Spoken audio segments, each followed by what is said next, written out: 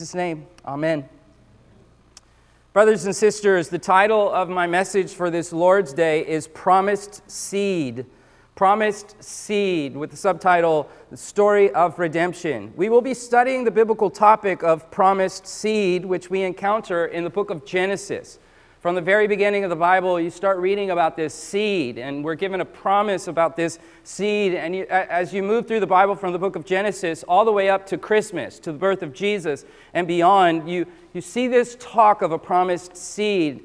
That said, please open your Bibles and find your way to the first book of the Bible, the book of Genesis, and find your way into the opening chapter. Just have chapter 1 in front of you, if you would, please. And we're going to get into chapter 2, chapter 1, chapter 3. We're going to look at other chapters. Today, I'm beginning our 2022 Christmas sermon series. This is the second Sunday of Advent, so ideally it would have begun last week, but as some of you may know, I've been sick for quite a while. And Pastor Tony's been filling in. Shout out to Pastor Tony. Would you give it up for him? And it's November was a wild ride of colds and flus and infections and all sorts of things. So thank you to all of you who've been praying for our family. We're not quite out of the woods yet. Still not feeling full. But anyway, I'm very excited to be in the house of the Lord this morning to minister God's word and to kick off our Christmas sermon series. Every year we have an Advent sermon series that focuses us on something Christological, something that will help us to think about Christ as we celebrate Christmas. And this sermon series, as you can see in front of you, I have titled this sermon series, The Conceiving of Christmas. It is a play on the what we call the virgin conception, the coming of the Christ child in the Virgin Mary. So we're going to be looking at what's the significance of this doctrine of virgin conception. Why is this important for us to understand, and what sorts of things does the virgin conception give to us that we need to know as a part of our celebration of Christmas and our worship of Christ? Now, Christmas or Advent is the celebration of the historical reality of this doctrine, the virgin conception. That said, this doctrine is more than a mere abstract creed found in an ancient book. It is also part of a story that was written by God before the foundations of the world, which is coming to life in human history before the eyes of the ancients and on today before our eyes. You see, the coming of the Christ child is both doctrine and story, which brings me to the first point on your outline about the power of stories. Number one, storytelling and the power of stories. With Genesis in front of us, it's worth noting that the Bible begins with a story. In Genesis chapter 1, in the beginning, God created the heavens and the earth. Now, this is a story that is historical. It's not myth. It's not fantasy. It doesn't begin with, many moons ago. It's not Star Wars. This is history, but it is history being told in the genre of story. The book of Genesis opens, and it takes us into an incredible story about the creation of the world. Look at the text here of God speaking, "Let there be light," and there's light, verse 3. Of God saying, verse 6, "Let there be an expanse in the midst of the waters," and separating the waters. And verse 8, God calling the expanse what? Heaven. You have the heavens, you have the earth, you have the cosmos. You have a story of God creating the world. You have a story wherein we encounter God and His love and His power. The story begins here in Genesis 1, and it continues and weaves through this story. It weaves through all 66 of the books of the Bible. And it starts here in Genesis. And the one story that's being told throughout this book, in the 66 books that make up this one book, the story that is being told is a story of redemption. And hence my subtitle here this morning, The Story of Redemption. I want to make sure that we understand this story of redemption because it's critical for our celebration of Christmas and our worship of Christ. Thinking about the power of story and with Christmas upon us, it is worth noting that Christ used storytelling in His ministry in powerful ways. Historically speaking, Jesus was popularly known for His skillful and insightful use of stories, especially His parables. In fact, one of His students, Matthias, whom I'm named after. In English, we just say Matthew. Matthew wrote this of Jesus in Matthew 13:3.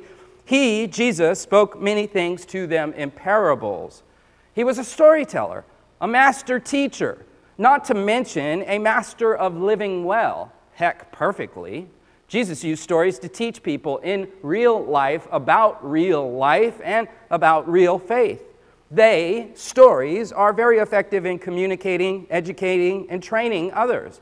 Hence, it is no wonder that Jesus used them.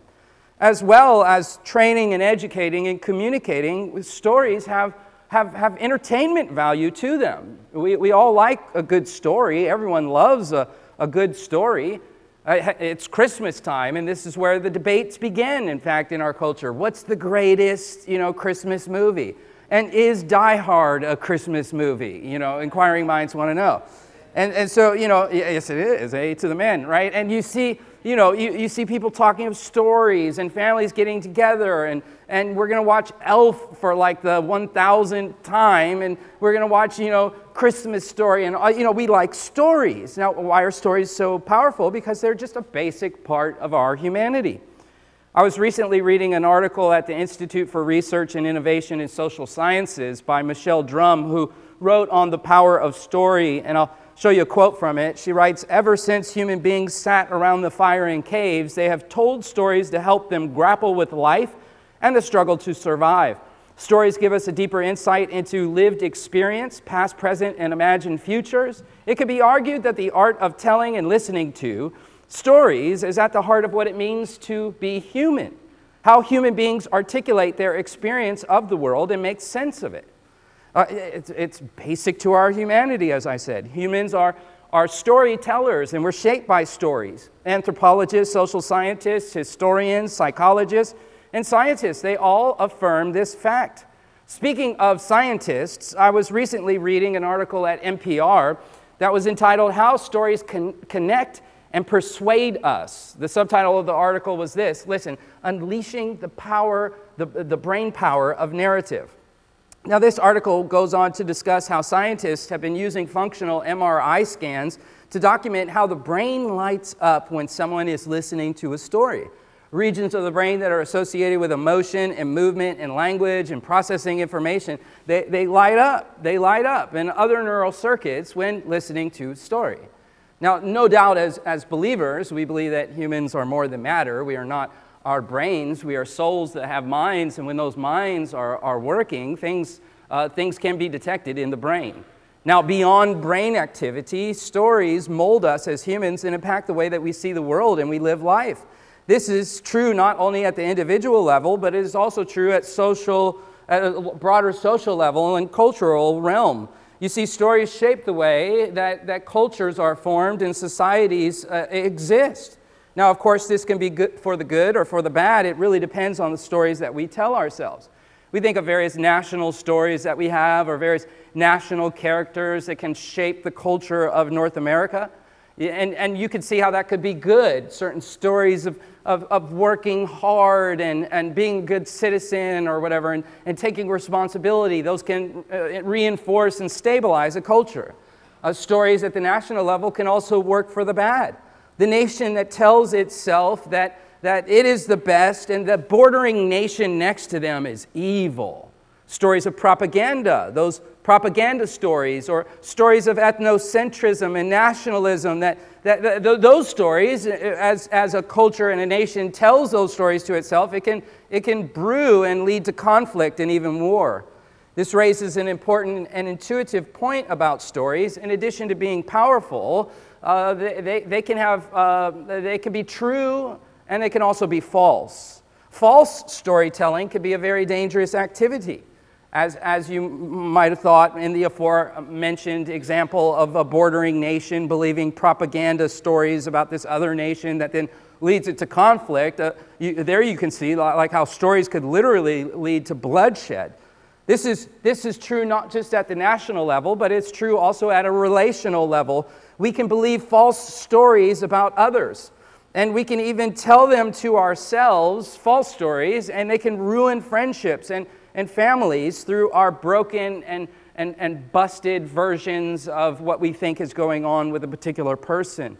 What's true at the relational or national or interpersonal level of storytellings and their power and to affect negative things, that's also true at the individual level. At the individual level, think about the stories that we tell ourselves about ourselves. Consider the person who tells him or herself a negative story. You tell yourself negative stories, and you tell yourself a negative story about a certain goal, and you tell yourself, I'm not smart enough, I'm not privileged enough, I'm not whatever enough, and you tell yourself that story, and you can see how that's going to impact your ability to see a given goal completed. Negative and false stories that we tell ourselves have a way of looping in our minds, wreckfully ruminating and ruining our happiness, effectiveness, and health in life. With this in mind, let's move to the next point on our outline concerning the importance of truth in our storytelling. So we've talked about the power of story, and now let's talk about the importance of truth in our stories. We all know that stories can be true, and we all know that they can be false. And false stories can be bad, but false stories can also be good. By bad, we think about the stories that I was just kind of giving examples of that could lead nations to conflict or ruin relationships or stop an individual from completing something. We think about the bad effect that can come through false storytelling. But we also have false stories that can be good. We think of those fictional stories that we all love, like Star Wars or Lord of the Rings or whatever, and you have characters and creatures and plot lines, and they're not real, but they're entertaining and educational. Concerning the educational, we think of historical fiction. That's false. You have characters that don't exist and sort of made-up conversations and what have you, but nevertheless, historical fiction can be very beneficial. It can teach people things about history. Now, as well, it can teach people things about ethics and morals and even faith. Regarding faith in fiction, we think of creative Christian story writers and movie makers who make up stories to teach truth and to challenge others towards good living, and more importantly, to faith in our good Lord. In recent years, there's been, the Chosen series that has come out, and it's filled with a lot of fictional stuff, but people are being drawn into it to have conversations about faith, about Christ. Now, all of that said, we've got Genesis in front of us. We've got our Bibles in front of us, and the Bible is telling us a story that is true, and the power of this story as we tell the story to ourselves and in our relationships and to our nation has the power to transform the world. It's a powerful story that needs to be understood and needs to be told. Okay, so with that in front of us and thinking about the power of it, it is important that we emphasize the truth of this account. Genesis, as you've seen, as I've already stated, it's not myth, it's not fiction, it's not fantasy. It wasn't written out of sordid purposes. On the contrary, it's a pure record of history that gives us the story of humanity and revelation of God. It tells us where we came from and who created us and what He made us for. Would you turn from chapter 1 to chapter 2? In chapter 1, we get a broad-eye view of the creation story. And then in chapter 2, the author zooms in. Draw your eyes at verse 4 specifically. He zooms in to the earth.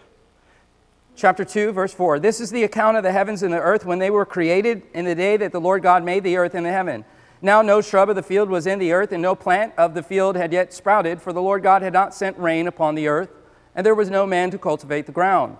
But a mist used to rise from the earth, and the water of the ground, and the surface of the ground. And then the Lord God, verse 7, formed man from the dust of the ground, and breathed into his nostrils the breath of life, and man became a living being. And the Lord God planted a garden towards the east in Eden, and there He placed the man whom He had formed. So this is a zooming in on the creation account, emphasizing anthropology and the earth. And in this account, the author is giving us the story of creation. He's giving us a historical story of creation. Now, of course, critics of the Bible like to attack this story, don't they? They find ancient creation accounts that predate the Bible, and they take those ancient predating accounts and they cherry pick them to find similarities in them to accuse Genesis of plagiarism. In the ancient world, we have handfuls of these creation accounts.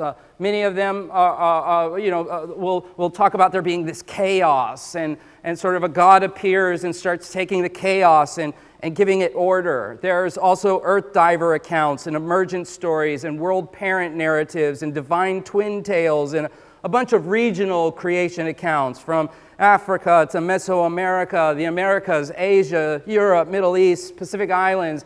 You have all these ancient stories of humans trying to make sense out of the creation, and you can geek out on those, and skeptics of the Bible are going to try and take those and say, oh, the Bible was just copying them, but nothing could be further from the truth. When you take the time and you look at them, for example, one that gets noted a lot that comes from ancient Babylon and Assyria is an account known as Enuma Elish. In the Enuma Elish creation story, it's actually a few hundred years before Genesis, you have little similarities. Oh, they have water in their creation account. They have air and land, and so Genesis must be copying. And then you read it for yourself and you go, this is absolutely ridiculous. They are not the same. One of these is not like the other one. In Genesis, there's one God. In Enuma Elish, there are many.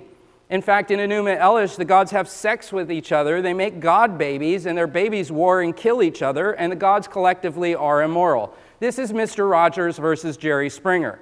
These are totally different accounts. Now, on this note of pagan myths and true biblical story, it is worth pausing to share a brief sidebar here as we're reflecting on stories, the Christmas story, and beginning the Christmas story with creation. A little sidebar here about the great intellectual Oxford scholar C.S. Lewis. He's popularly known for his storytelling, popularly known for the Chronicles of Narnia, for example. Well, before these stories, he was a student of stories, and hence he became a great storyteller. He was a student, in fact, of ancient texts. And as a young boy and as a young man, he was a critic of Christianity. He was an atheist. He didn't believe in the Bible. He didn't believe in Christ. And he saw in the ancient creation accounts, he saw, as the skeptic saw, he goes, well, maybe these are just all copying each other. As well, in the account in the Bible of Jesus, he saw, well, there's other pagan myths of like God's being born and God's dying and resurrecting. Maybe this is just all copied. It's just all plagiarism. As one Lewis scholar notes, in his biography, Surprised by Joy, Lewis wrote that one factor that contributed to his atheism was the similarity between Christianity and pagan mythology. In his secondary education, it was assumed that pagan myths were false and Christianity true, and so he wondered on what basis Christianity could be exempt from the same critical judgment that was passed on myths. Now, Lewis, long story short, begins studying it for himself, and he begins studying not just the accounts of Scripture, but also what myth is in various cultures of the world.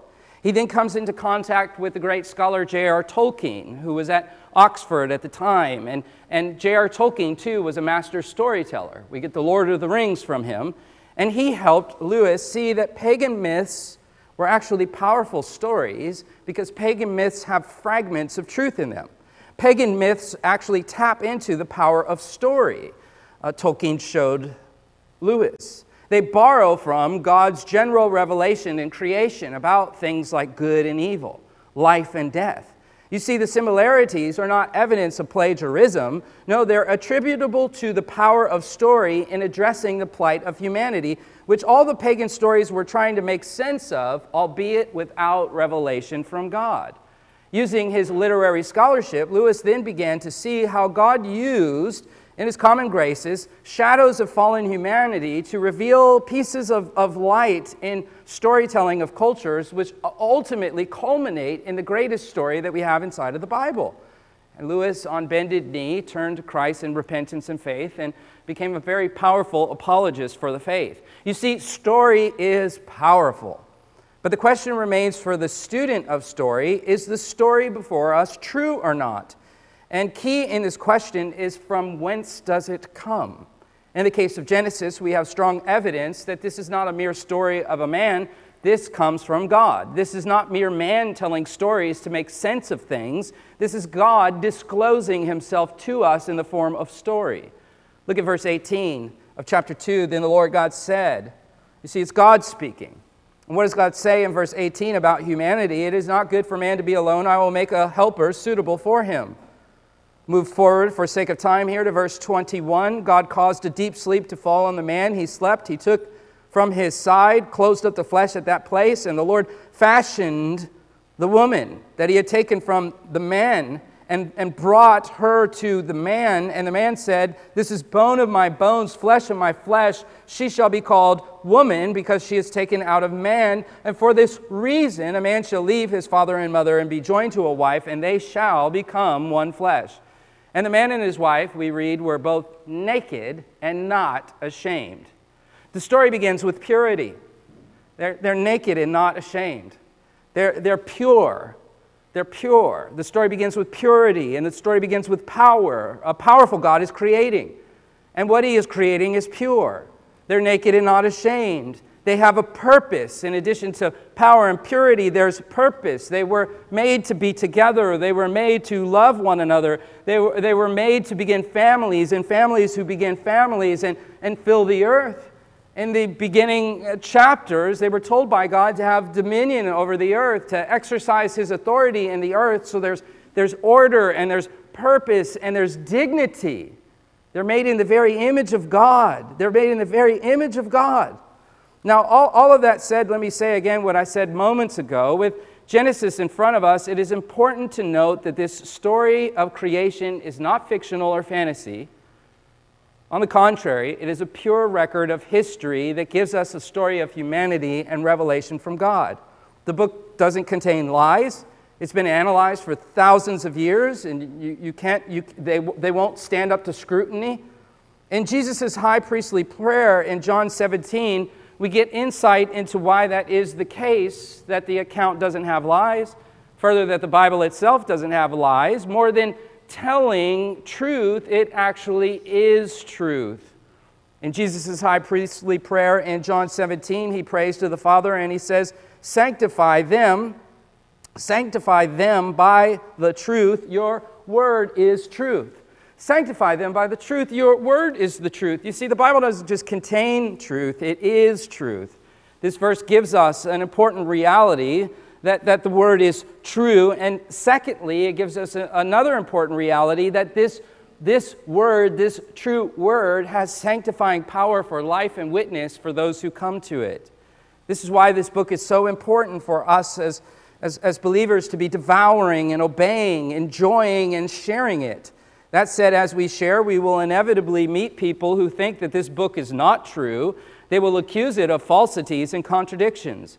They'll find things to pick at and go, what about this and what about this? And in response, we have answers for every what about this that we can intellectually show will not stand up to scrutiny. The Bible stands true. But further, not just intellectually engaging, but lovingly providing answers to those who are in the pursuit of truth. For those who want to know, is there a God, and who that God is, and where we came from, further to know what is wrong with us. It doesn't take a degree in psychology or sociology to know that there is something wrong with us. I read that verse there about being naked and not ashamed. And I go, man, what does that feel like? What does that feel like to be naked and not ashamed? We are clothed and shameful. We are clothed and guilty. We are filled with shame. And those who are not, we call them sociopaths because they're disconnected from that reality. Just look at the news. Think about 2022. The rise of terrorism in Afghanistan, Russia invading Ukraine. I was looking at the latest stats on it. There's estimates of 8,300 to 3,300 killed. There's threats looming of nuclear war. In July, the former Prime Minister of Japan, Shinzo Abe, was assassinated. In Sudan, political tensions amid regional drought and conflict, people in need. There's 14.3 million people in the Sudan who are like, they got nothing. There's 3 million in Sudan who are displaced. In Syria, the Syrians are enduring the worst economic crisis since their war that began like 10 years ago, with record levels of food insecurity and rapid inflation. At the same time, water shortages in North Syria are creating drought-like conditions for millions and jeopardizing already compromised health and water systems. There's an enduring risk of a major military offensive targeting outside government control. There's 6.8 million displaced in Syria. We could be here all day. Myanmar, Somalia, the Democratic Republic of Congo, South Sudan, Nigeria, Yemen, Ethiopia. According to the latest global estimates, just thinking about the world and thinking about how dysfunctional and shameful we are, the latest global estimates of modern slavery that come from Walk Free, the International Labor Organization, and the International Organization for Migration, we currently have 49.6 million people in modern slavery today. Forced labor, forced marriages, the unmentionable sorts of things that are happening to children in slavery. We may be tempted to think, well, that's like those, developing nations, right? That's those other places in the world. Well, in fact, the estimated number of people living in modern slavery in the United States right now is it's over 400,000. You say, no, that can't be. I haven't seen slaves in America. Well, you just don't know where to look. In your child's school, working on a roof in the neighborhood, in your favorite restaurant in the back, in your grandmother's nursing home, or among the supply chain of the beautiful outfit that you just bought at the mall. Slavery exists all over America. Yeah, it hides from plain sight, to be sure. We have slavery here in the land of the free. We have corruption here. We have violence here. 2022, remember in May, that 18-year-old kid who shot and killed his grandmother and then drove down to the elementary school and murdered 19 students, 2 teachers, and wounded 17 others? The same month, we had that white supremacist guy who shot and killed 10 black people in a supermarket and wounded several others.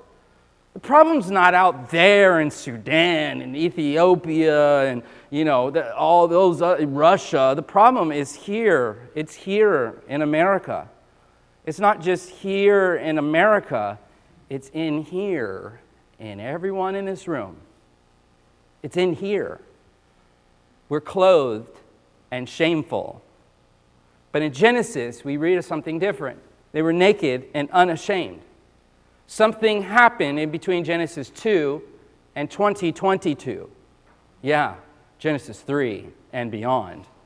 Turn in your Bibles from Genesis 2 to Genesis chapter 3. Here we read about the story of the fall that explains how we went from naked and unashamed to clothed and shameful.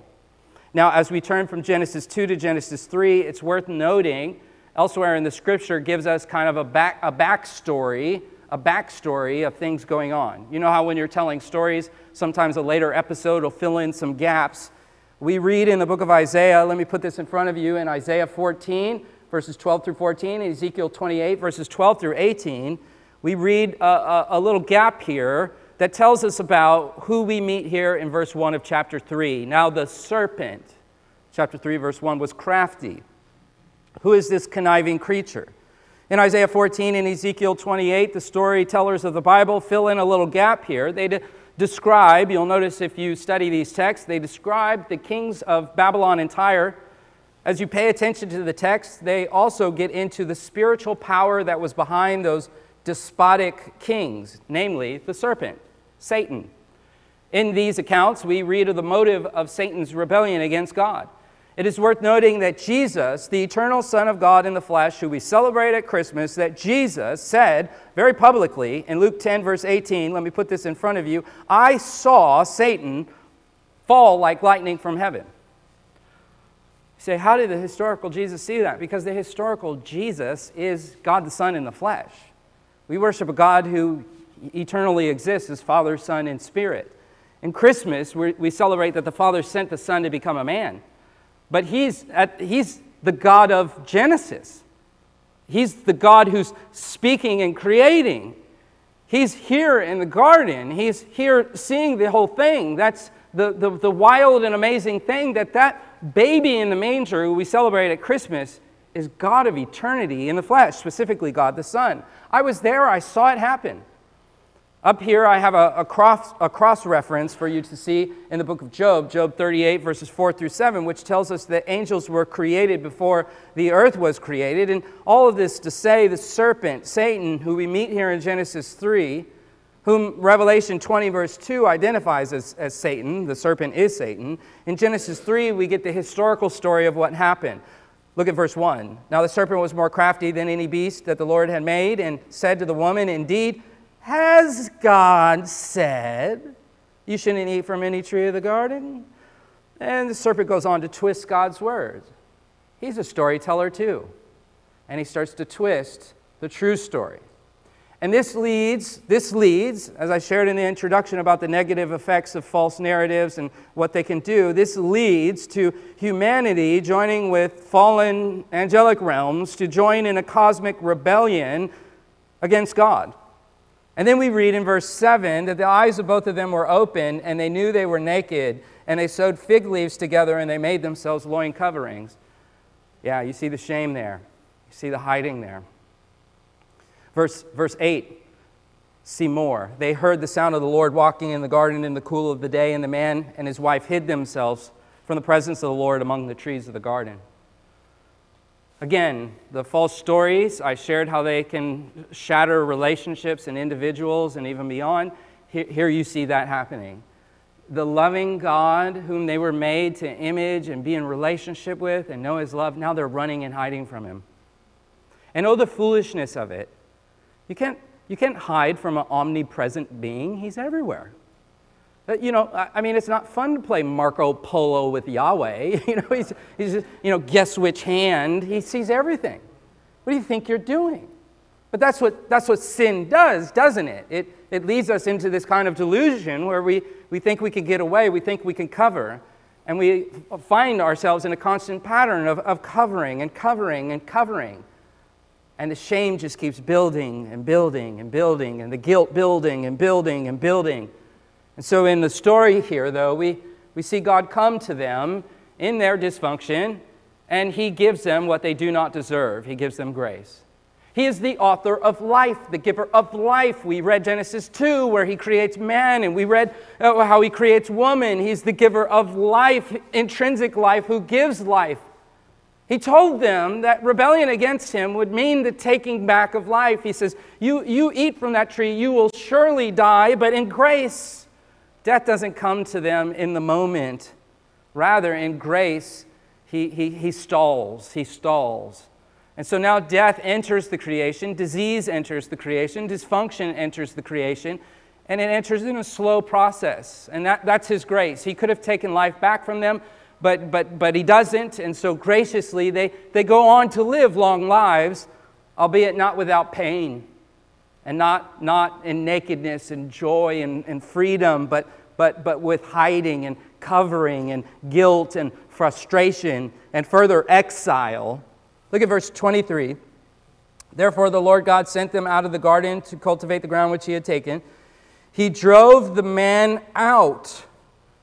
And at the east of the garden He stationed cherubim, these are holy angels with flaming swords, which turn in every direction to guard the way of the tree of life. They are now exiled from His presence.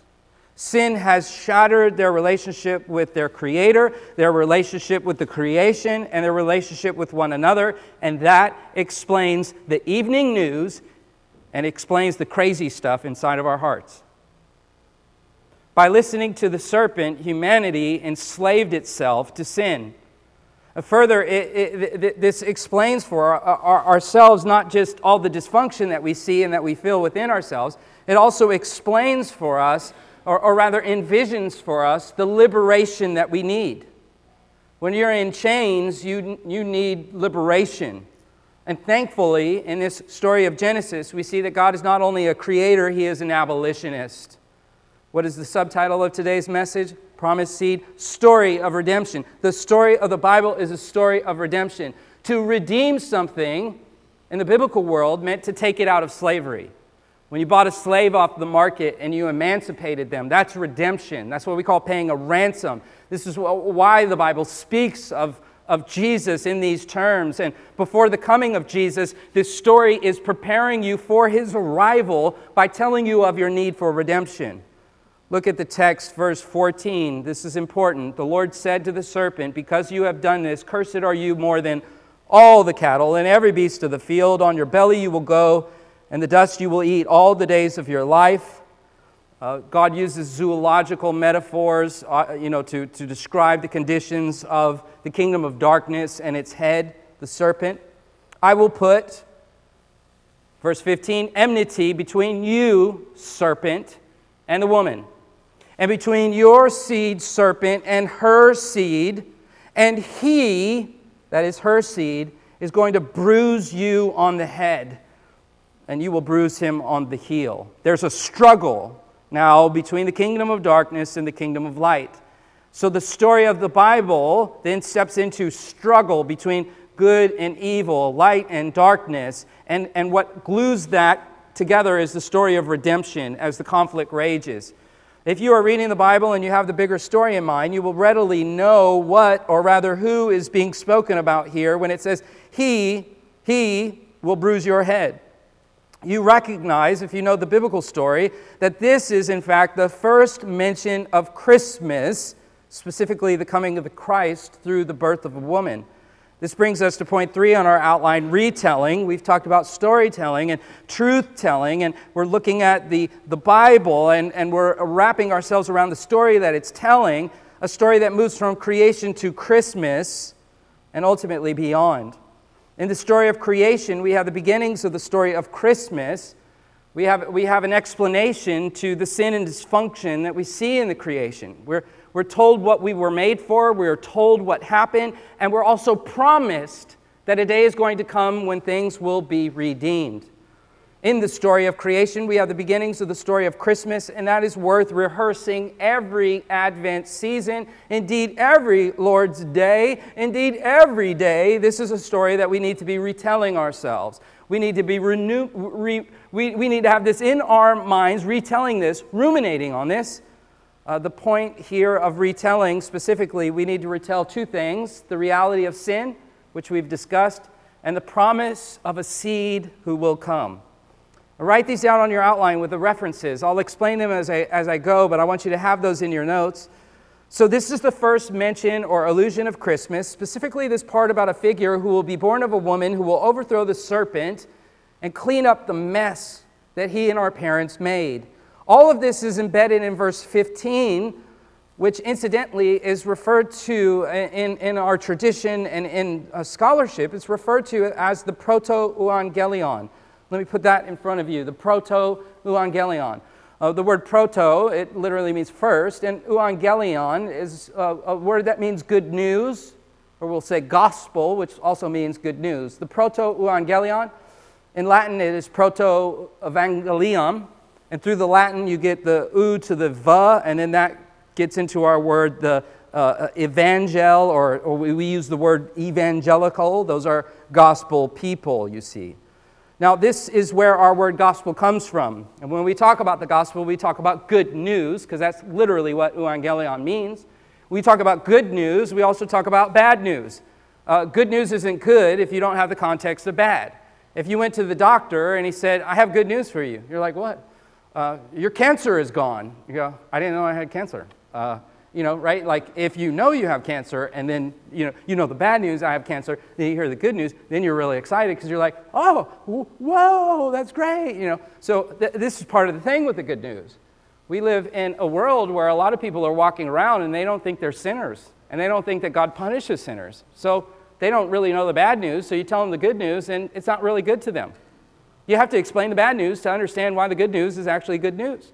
You have to explain who God is, this Father, Son, and Spirit, and this Creator who made us to love Him, and how we rebelled against Him, and how death and disease and everything comes from that, but how He's good, and from the very beginning He promised to restore things, and we're actually living in this story right now. I mean, like great stories, Star Wars and whatever. Like, imagine being like in Star Wars. We were recently at Disney in the Star Wars area, and oh my gosh, no offense if any of you are like this, but the Star Wars nerds, they show up and they got their lightsabers and they're like, it's like, "You are 60 years old, bro," and they're living it out. They're saying hi to Chewbacca. It's like they want to put themselves in that story, and that's fun to pretend that you're in a story. Kids do this too. My son Jeremiah, he's always a character in something. He's always got an outfit on. He's making up things. He's always in some fictional world. Look, we're in like the greatest story ever, the most epic drama ever. You're in this drama. You're in this story. You are in this post-Genesis 3 account. I hope that like excites you to know that you're a part of this story that we're talking about. The thing here for us to see as we have Genesis in front of us is the gospel wasn't something that God hid until Christmas when the eternal Son became flesh. No, here in the creation story, we see that at the fall, God shared the seeds of a plan that he already worked out before time began. And the seeds of that plan were the promise of a seed. I will put enmity, verse 15, between you and the woman. This is the proto-evangelion. And between your seed and her seed, he's going to bruise you on the head. He's going to bruise you on the head. And in the Hebrew, there's 15 words in verse 15. And the one word that is repeated twice here is seed. In Hebrew, it's zerah, seed. Like the English word seed, zerah can be used to speak of an individual or of a collective or even both. And in this case, we have the individuals of our mother and of the serpent, and we also have the collectives of their respective seeds, which the Bible describes as the children of the dark and the children of the light. John uses that language in the New Testament. In fact, thinking of John in John 8:44, Jesus spoke of the children of the devil, who are juxtaposed with the children of the promise. The promised seed will overcome the darkness. The seed, as you read the story, the one who overcomes, who bruises the head, is a mysterious figure who we learn more and more about as you keep reading the story of the Bible. The promise of the seed passes from the parents, our parents, Adam and Eve, to Noah, which you can read about in Genesis as the story continues. And then it passes from Noah to Abraham, and by the time you get into Genesis 10 and 11, by the way, this is why when you're reading in the Hebrew Bible and you see all these long genealogies and you're like, so-and-so begat so-and-so begat so-and-so, oh, skip, we think those are boring, but actually they are incredibly important because what those genealogies are doing is they're chasing the seed promise. Why trace the seed promise? Because the promise that a male child would come one day who would deliver a fatal and final blow to darkness. That's why. The blow to the head, you take a blow to the head, you're donezo. He's going to bruise your head. You're going to die. You took one to the head. This won't be without a fight, for the verse also speaks of the deliverer being bruised, albeit not fatally. It's not on the head, it's on the heel. We'll talk about that later. But please turn to Genesis chapter 12. Move from chapter 3 to Genesis 12. We're moving from our parents to Noah and now to Abram in Genesis chapter 12. We're following the seed promise in the story, and that takes us to what is known as the Abrahamic covenant of promise, of the promised seed. Chapter 12, verse 1. Now the Lord said to Abram, go forth from your country and from your relatives and your father's house to the land that I will show you, and I will make you a great nation, and I will bless you and make your name great. And so you shall be a blessing, and I will bless those who bless you, and the one who curses you I will curse, and in you all the families of the earth will be blessed. So God makes a promise. He's continuing this promise of the seed. Specifically, he promises to Abram that he's going to give him a place, that is a land. He's going to give him progeny, that is descendants, and through him is going to come prosperity, that is blessing. So the promise involves place, progeny, and prosperity. 5 times in Genesis 12, as God is giving the Abrahamic covenant, notice that he says, I will, I will, I will, I will, I will. God is taking the onus of keeping that original promise that he is going to send through seed one who's going to overdo the mess. Genesis chapter 12, if you move to Genesis chapter 15, turn a couple pages, and in 15 we see that a ceremony is performed for this promise. There's a ceremony in Genesis 15 performed for the promise. If you move from 15 and you look at chapter 17, you see that there is a sign following the ceremony of the promise, and that is the sign of circumcision. And if you know much about Jewish culture and history, that's a very significant sign that is tied to the promise. That continues into Christian tradition and life today. So you have the promise in 12, you have the ceremony in 15, you have the sign in 17. Now move to chapter 22, flip a couple more pages, Genesis 22, verse 15. We have an angel who calls to Abram, we read in 22:15, and the angel says in verse 16, "By myself I have sworn, declares the Lord, because you have done this thing and have not withheld your son, your only son. Indeed, I will greatly bless you. I will greatly multiply your seed as the stars of the heavens and the sand which is on the seashore, and your seed shall possess the gate of the enemies. In your seed all the nations of the earth will be blessed, because you have obeyed my voice." Again, I will, I will, I will. The onus is on God. The promise passes from Abe to Isaac to Jacob, is confirmed in the 12 tribes of Israel. And so the promise then moves into the story of the people of Israel that we read about in the Hebrew Bible. And the story of the people of Israel, in it, there's an epic saga about them getting a king. And there's this King David, and God anoints him, and God comes to David. And we read in 2 Samuel chapter 7, 1 Chronicles 17, Psalm 89.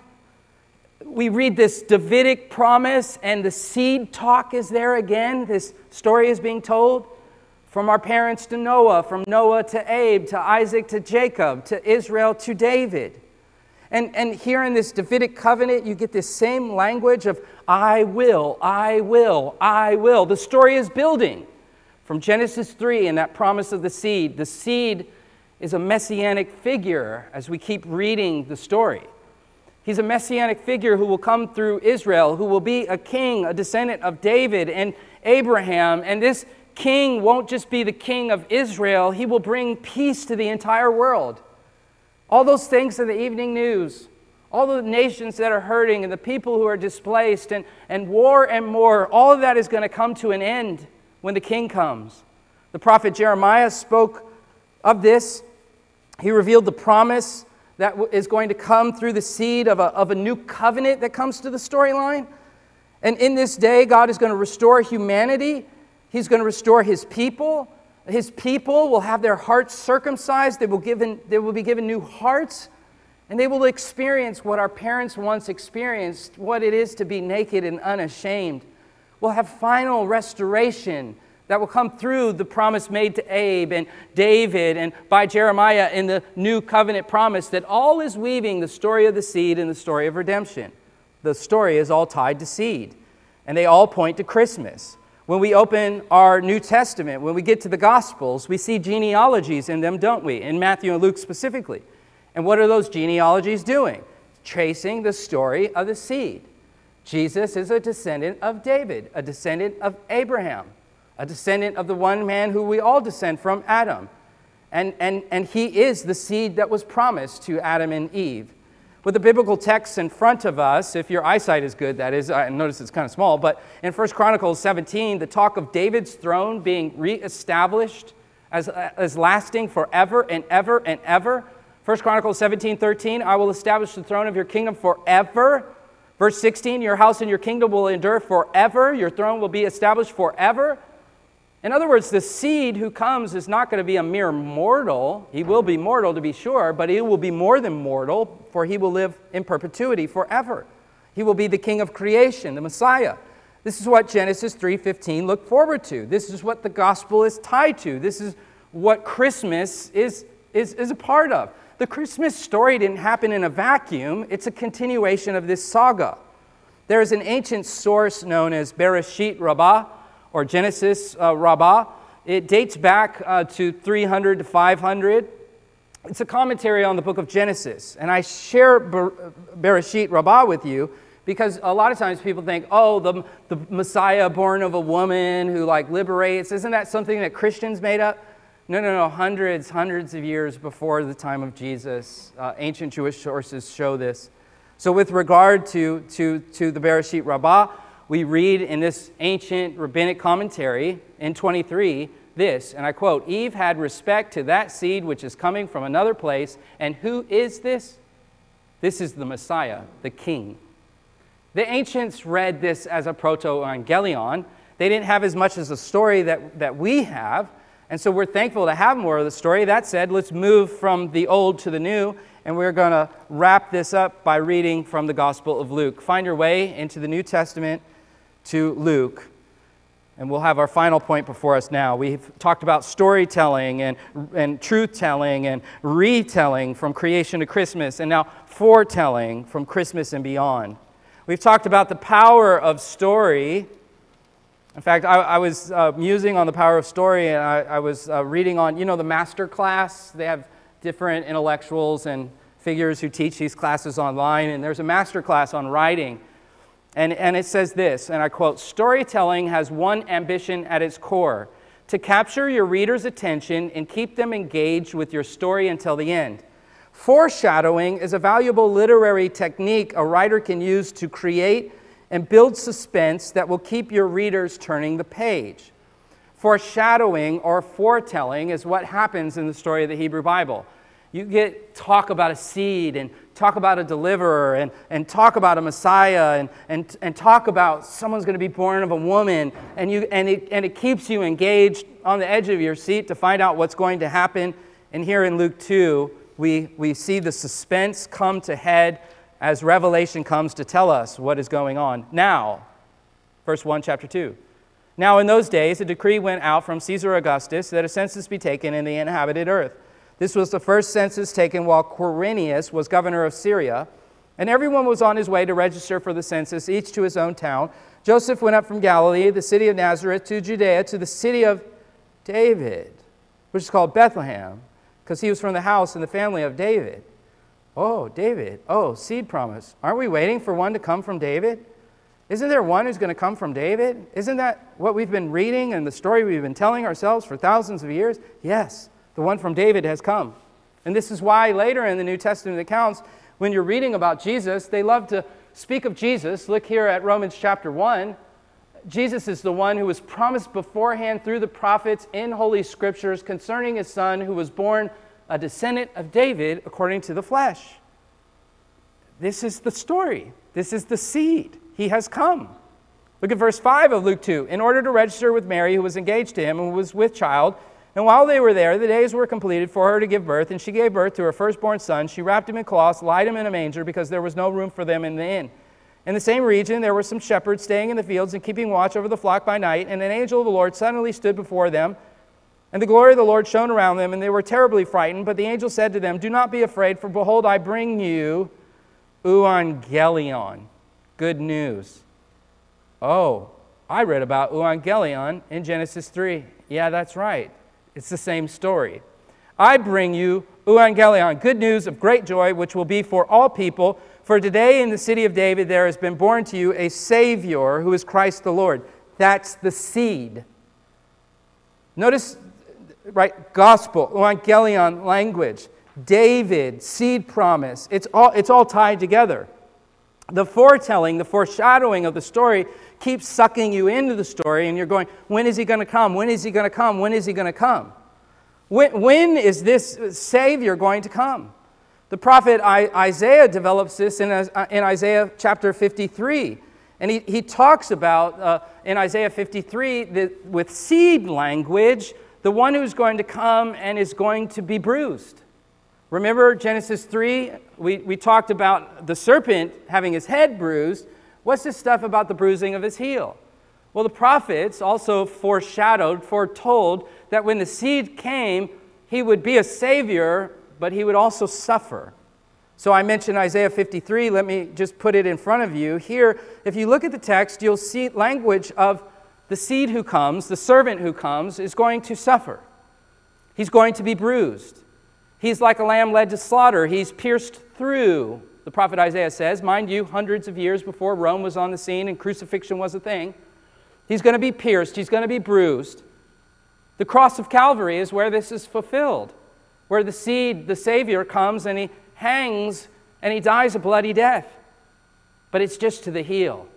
It wasn't to the head, for he rises up from the grave and conquers death and the kingdom of darkness. We commemorate this in Good Friday and Easter, but Easter and Good Friday would be nothing unless we had Christmas, because in Christmas we have the seed come, and the seed is the eternal Son enfleshed. In fact, speaking of Isaiah and prophecy, in Isaiah 7:14, this wonderful text, we read, "Therefore the Lord himself will give you a sign, the virgin will be with child and will give birth to a son and will call him Emmanuel." God with us. In Isaiah 7:14, this text gets quoted in Matthew 1:23, and the Bible tells us this is fulfilled. Let me read Matthew 1:23. The virgin will be with child and will give forth a son, and they will call him Emmanuel, which means God with us. The Hebrew word in Isaiah 7:14 is the word Alma.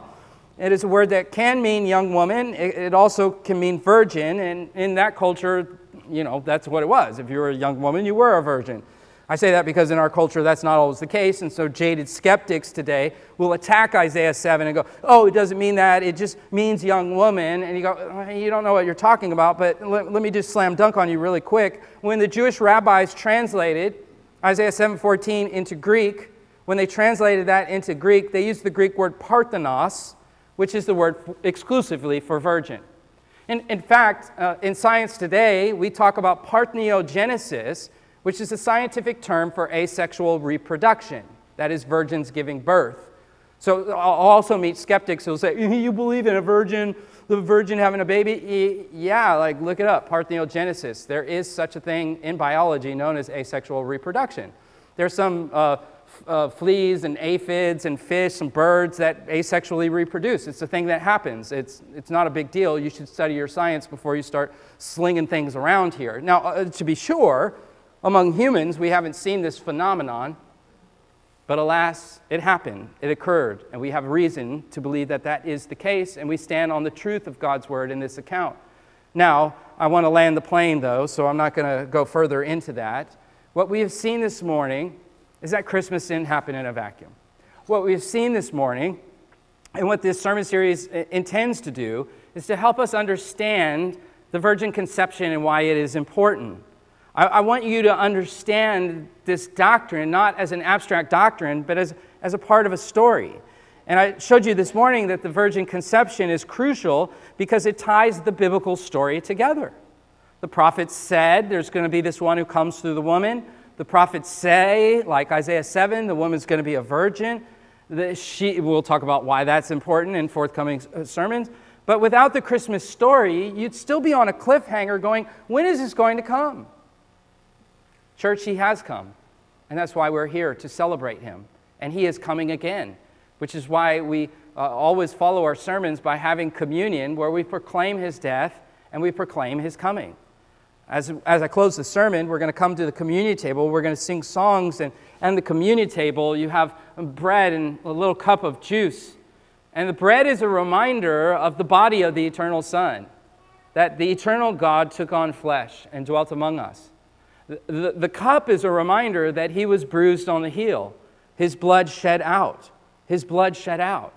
And this story is a life-giving story, which is why we herald it, because God has chosen to take this story and save people from it, to literally be transformed and saved through the telling of this story.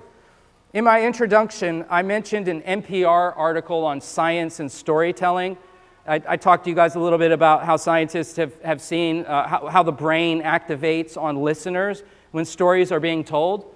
In this article, there's also something else that is interesting, that stories don't just impact the listener, but they also have a strange relationship with the teller of the story.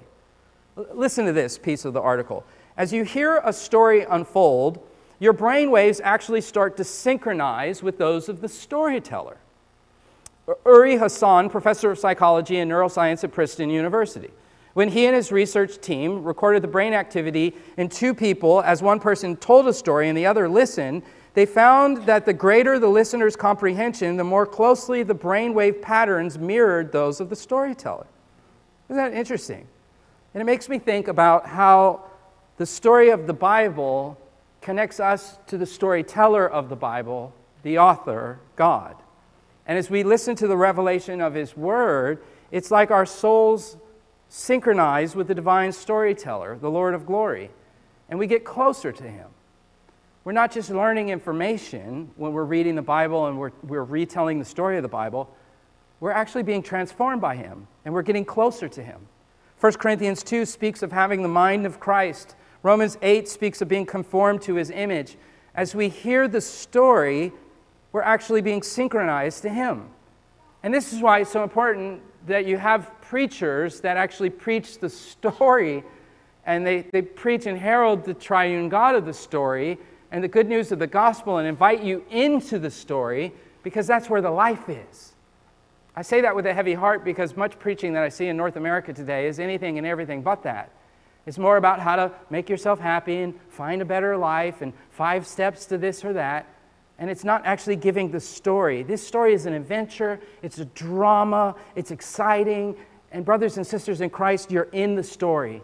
Hear the story. Synchronize with the grand storyteller God. And let's sing praises to Him and come to His table and give thanks and praise for all He has done. Let's pray. Oh God, we thank You for Your word. We thank You for the story of Your word. We thank You for the power of story. And we see Your wisdom in revealing Yourself through story, given its power to humans. Given that You have made us in Your image, and given that we, humanity, have rebelled against You, You are so gracious to reveal this story to us. For we deserve to be left in the dark, writing our pagan mythologies, trying to figure out what this broken world means. But You are so gracious and so kind not to leave us in the dark, but to shine Your light and to reveal Yourself and to promise to send one who would solve it for us. It's Advent, and we celebrate the seed who has come. Lord Jesus, we give thanks and praise to You, and we come to Your table now to honor You, to reflect on You, to grow in Your grace.